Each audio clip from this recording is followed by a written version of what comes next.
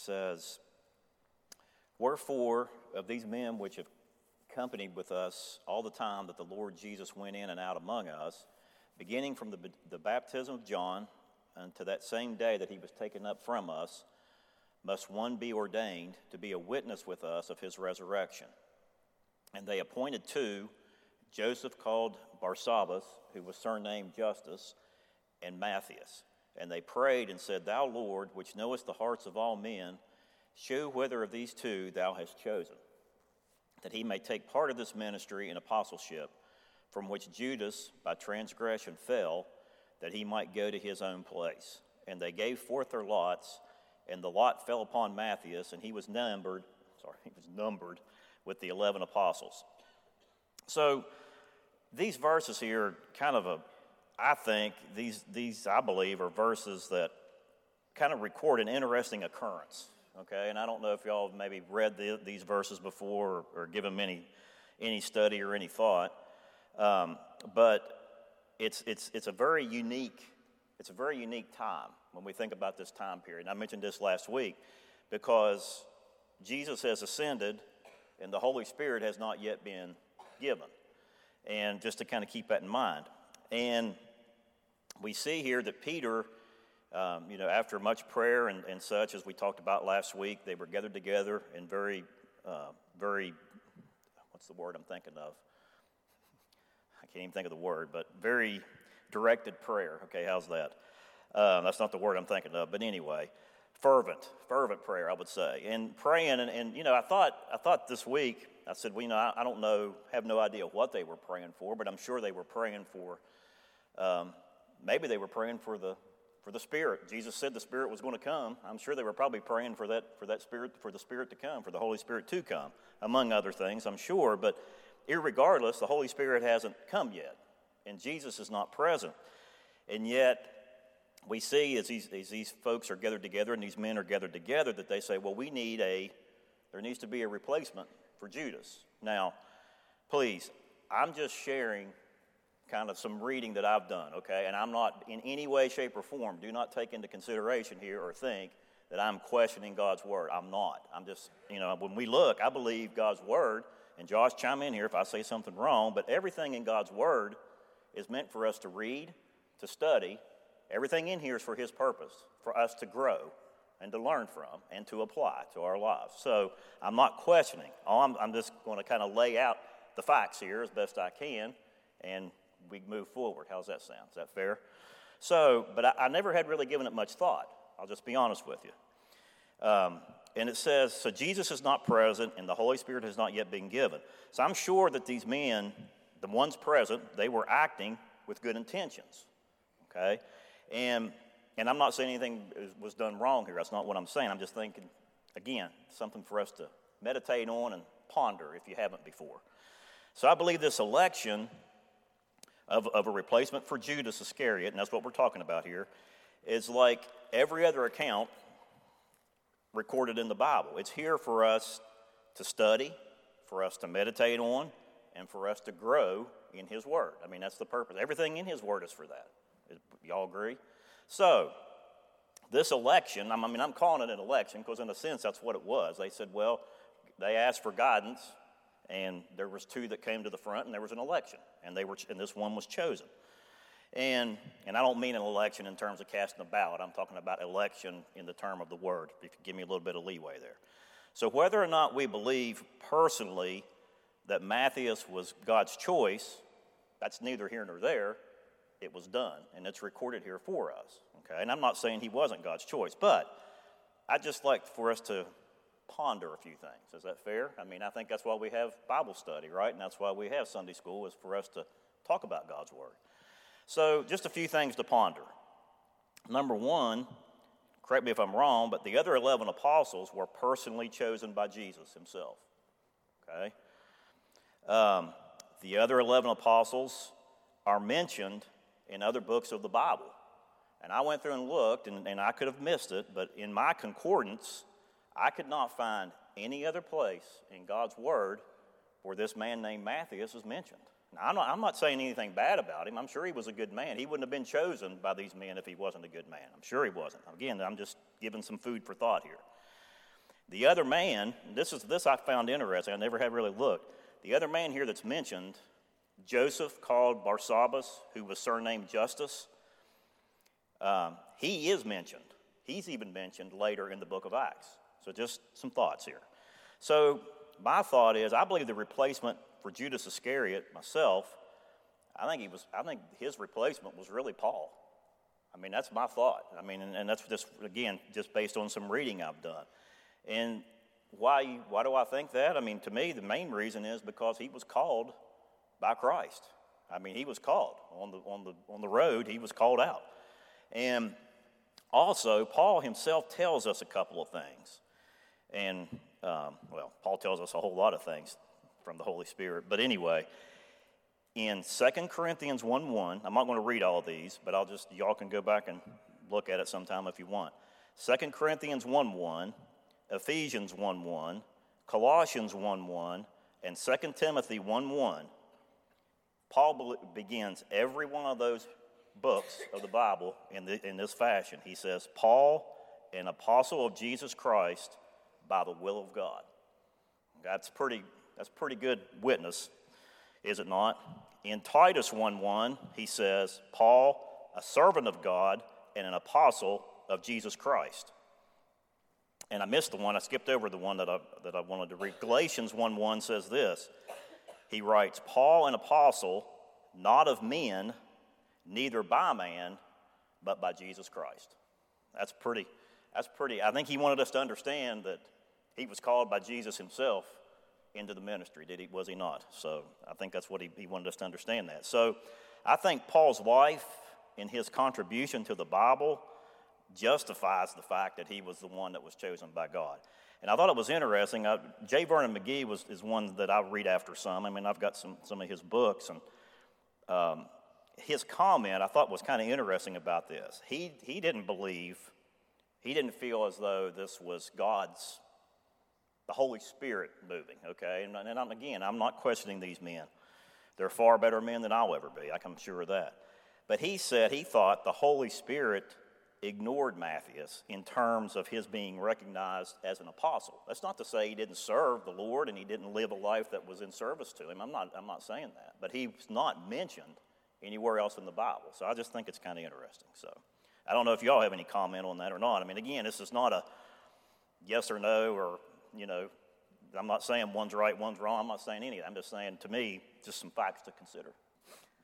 And again, I'm not trying to cast any bad upon these men. I mean, I'm sure they had good intentions, and I'm sure he was a good man as well. So, but have you ever really, I'm sure we've all read these verses before. We've heard them preached on, probably taught on over the years, but have you ever really sat there, though, and really thought about the fact that we know Jesus wasn't there, and we know the Holy Spirit was not present? I mean, did you ever think about that, what that time frame would have been like? I mean, I don't know.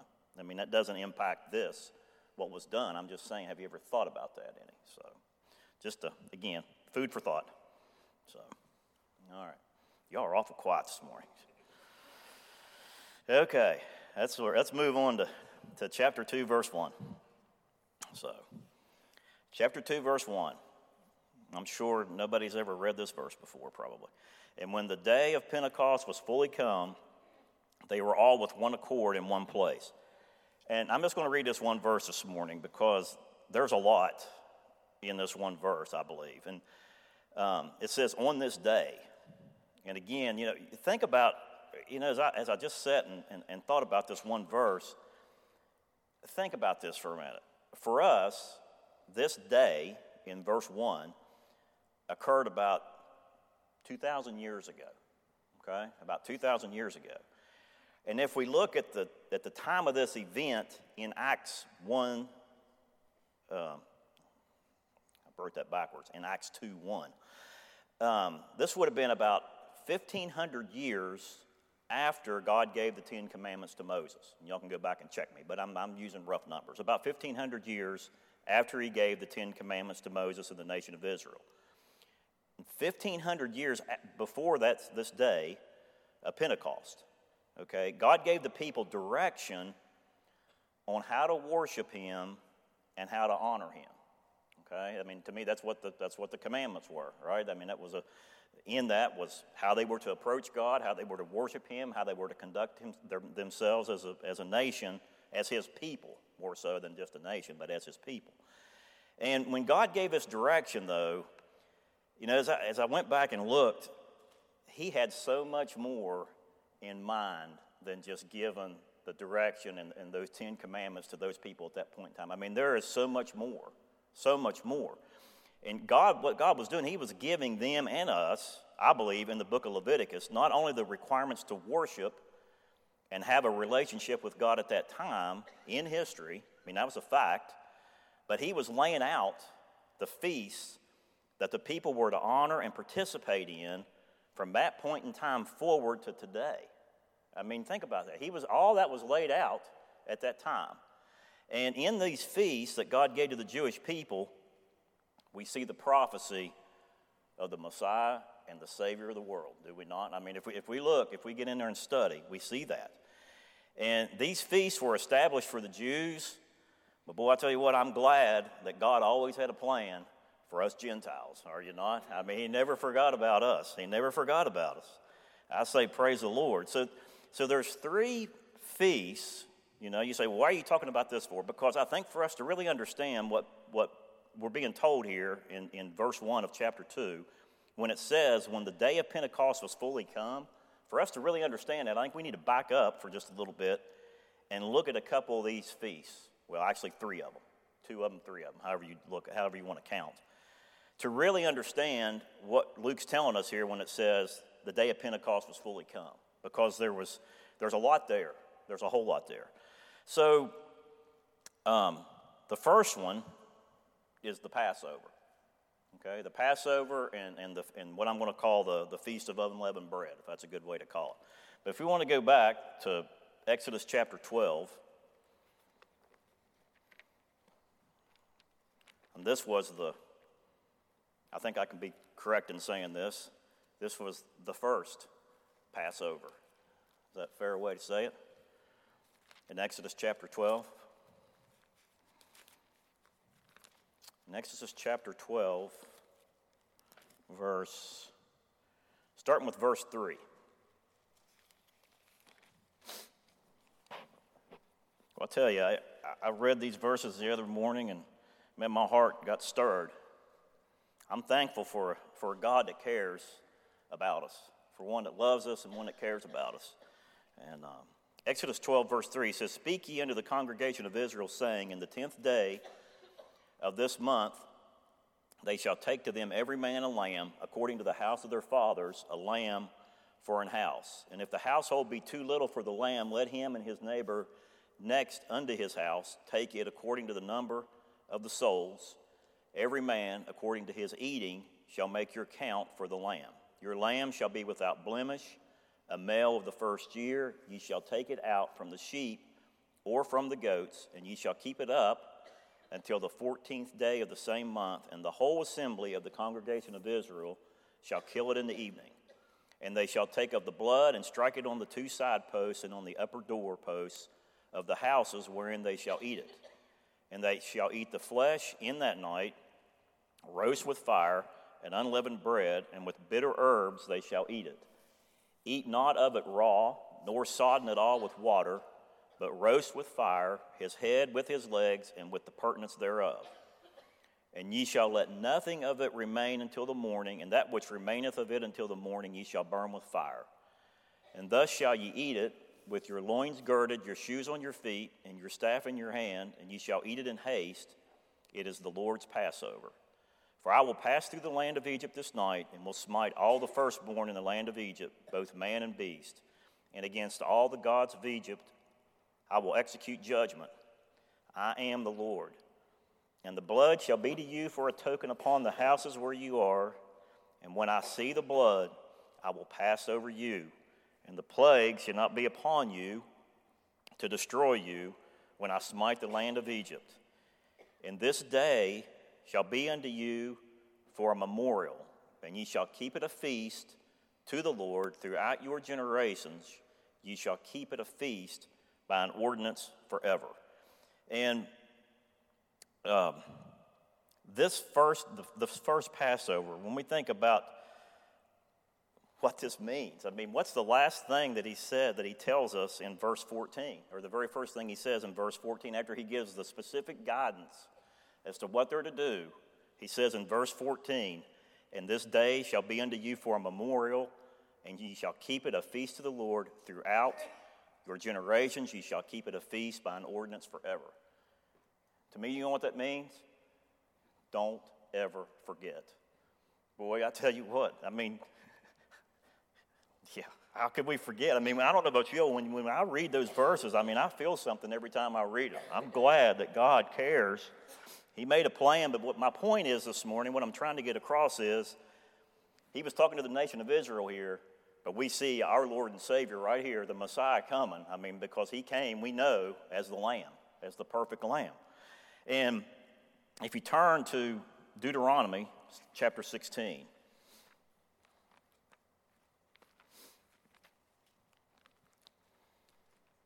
Deuteronomy 16, verse 1.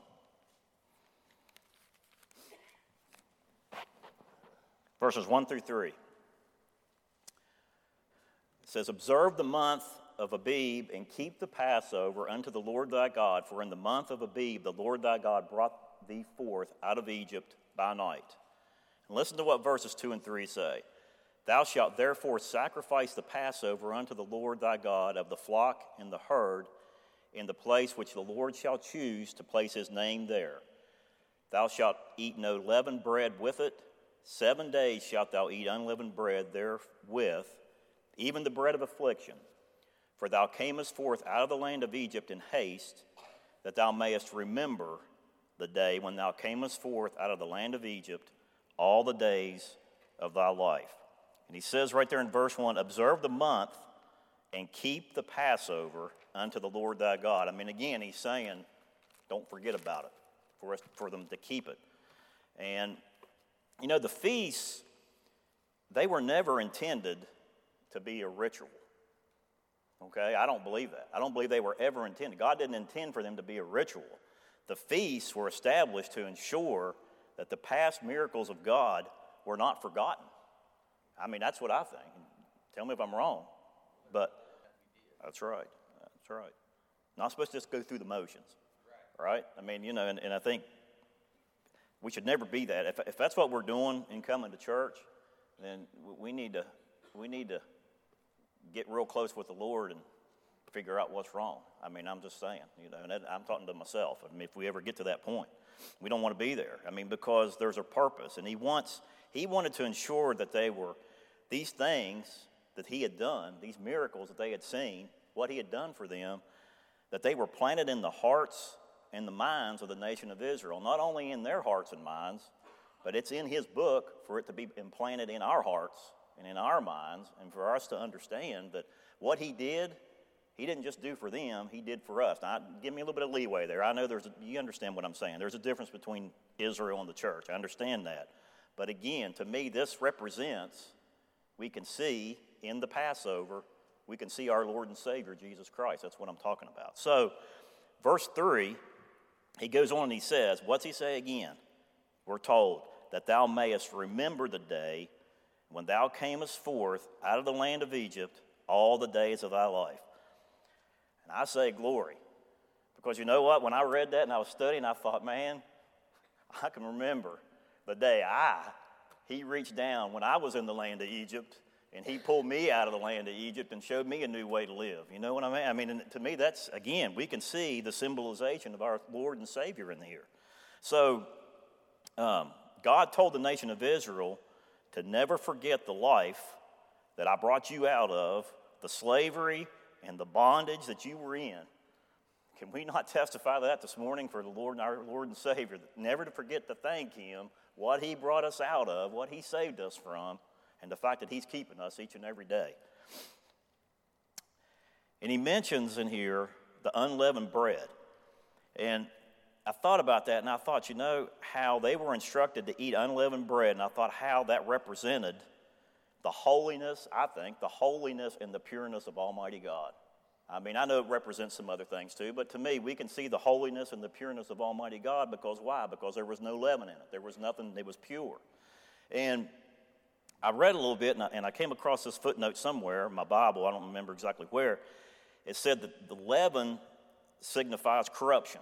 I mean, we know this, right? It signifies corruption. It signifies sin. But a reminder to us that we're to purge corruption and sin from our lives and celebrate redemption.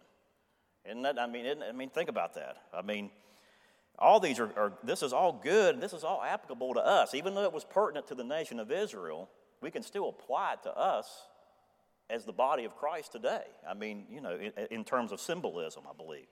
So in verses 5 and 6, let me read on down. It says, in verse 4, and it says, "And there shall be no leavened bread seen with thee in all thy coasts 7 days." And that's why it says that, because it's basically saying, get your house in order. Get yourselves in order. I mean, that's what he's saying. It says, "Neither shall there anything of the flesh which thou sacrificest the first day at even remain all night until the morning."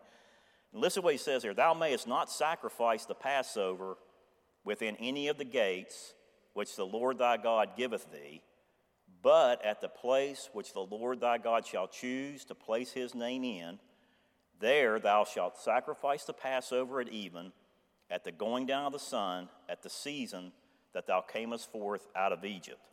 And the Lord specified to them the place where they were to eat the Passover. Okay? In the sacrifice and eating of the Passover, you know, it brought the nation together. I think it was, I don't know, y'all can help me out with this one. I think it was the Passover, and it was the maybe first fruits. Y'all tell me if I'm right. There was 3 times the nation came together, that the males of a certain age had to come. Is that the 3, the tabernacle? Okay. So there was 3. So, but the sacrifice and the eating of the Passover brought the nation of Israel together. And look at how we can see, think about this, Almighty God as the host of the Passover meal. And you say, why do you say that for? Because he's telling them, come, have the meal, and I'm going to tell you where to come. I mean, he was the host, right? I mean, he was the host, basically. He was telling them, inviting them to come for him to get glory, but he was the host. And today, even though he wasn't physically present, we know that, but he specified the location for the meal, and he oversaw it. He gave the guidance and the direction for it, even though he wasn't physically present. You know, and I thought about the church today. He still specifies the location for us to take part in remembering what he did for us in going to the cross at Calvary for us, does he not? He specifies for us to remember that. It's a commandment that we're to remember, to take communion, to take it in remembrance of his sacrifice for us. Christ isn't actually present with us, but he's observing the fact that we're taking part in that remembrance because he's told us to do that. And in observing the Lord's Supper and waiting for the time when he will participate with us. I mean, I don't know if you are, maybe I'm not making this clear this morning, you are kind of looking at me like maybe I'm off track, but I'm trying to correlate what God the Father gave to the nation of Israel. I mean, he was inviting them to come, he was telling them to come and worship him, and Christ says, come to the Lord's Supper and honor the Lord's Supper and give honor and thanks to me for what I've done for you. That's what I'm trying to get across this morning. So maybe not doing a very good job of it. So, but anyway, in 1 Corinthians chapter 5, maybe this will kind of tie it together. 1 Corinthians chapter 5,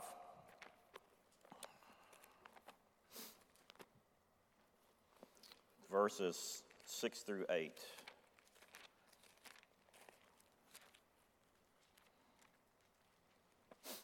1 Corinthians chapter 5, verse 6 says, therefore, we are always confident knowing, wait a minute, I don't have my right verse here, that's not right. Help if I get 1 Corinthians instead of 2 Corinthians, that'd help, wouldn't it?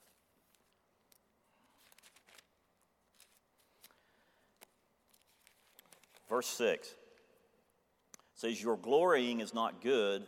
Know ye not that a little leaven leaveneth the whole lump? Purge out therefore the old leaven, that ye may be a new lump, as ye are unleavened, for even Christ, our Passover, is sacrificed for us. Therefore let us keep the feast, not with old leaven, neither with the leaven of malice and wickedness, but with the unleavened bread of sincerity and truth. And footnote in my Bible says that it talks about how that it's our attitude and the fact, again, that we need to remember, never forget what he did for us. I mean, that's the point I'm trying to get across this morning. And Paul tells us over a couple more chapters over in chapter 11. I mean, these are the verses that we read when we take part in the Lord's Supper, that the pastors always read. He says in 1 Corinthians chapter 11, verse 23, "For I have received of the Lord that which also I delivered unto you, that the Lord Jesus, the same night in which he was betrayed, took bread, and when he had given thanks, he brake it and said," excuse me, "Take, eat, this is my body, which is broken for you. This do in remembrance of me. After the same manner also he took the cup when he had supped, saying, This cup is the New Testament in my blood. This do ye as oft as ye drink it in remembrance of me. For as often as ye eat this bread and drink this cup, ye do show the Lord's death till he come. Wherefore, whosoever shall eat this bread and drink this cup of the Lord unworthily shall be guilty of the body and blood of the Lord." And look at verse 28. "But let a man examine himself, and so let him eat of that bread and drink of that cup." I mean, when it's talking about the Passover and the unleavened bread, I mean, to me, all that is talking about remembrance, honoring, remembering, and keeping ourselves in the right relationship with the Lord as we move forward so that we can have a clear relationship with him. So I'm going to stop there this morning. I don't know. And maybe this was just for me. I don't know. But, I mean, you think about these things. And how often, though, or maybe you all never did, but lots of times in the past when I would read through these and hear them taught on, I would just think of more of the process. You know, the process. Step by step, well, they got a calendar, and on the calendar they mark the days and they do this. It's so much deeper than that. I mean, there's so much more there than that. So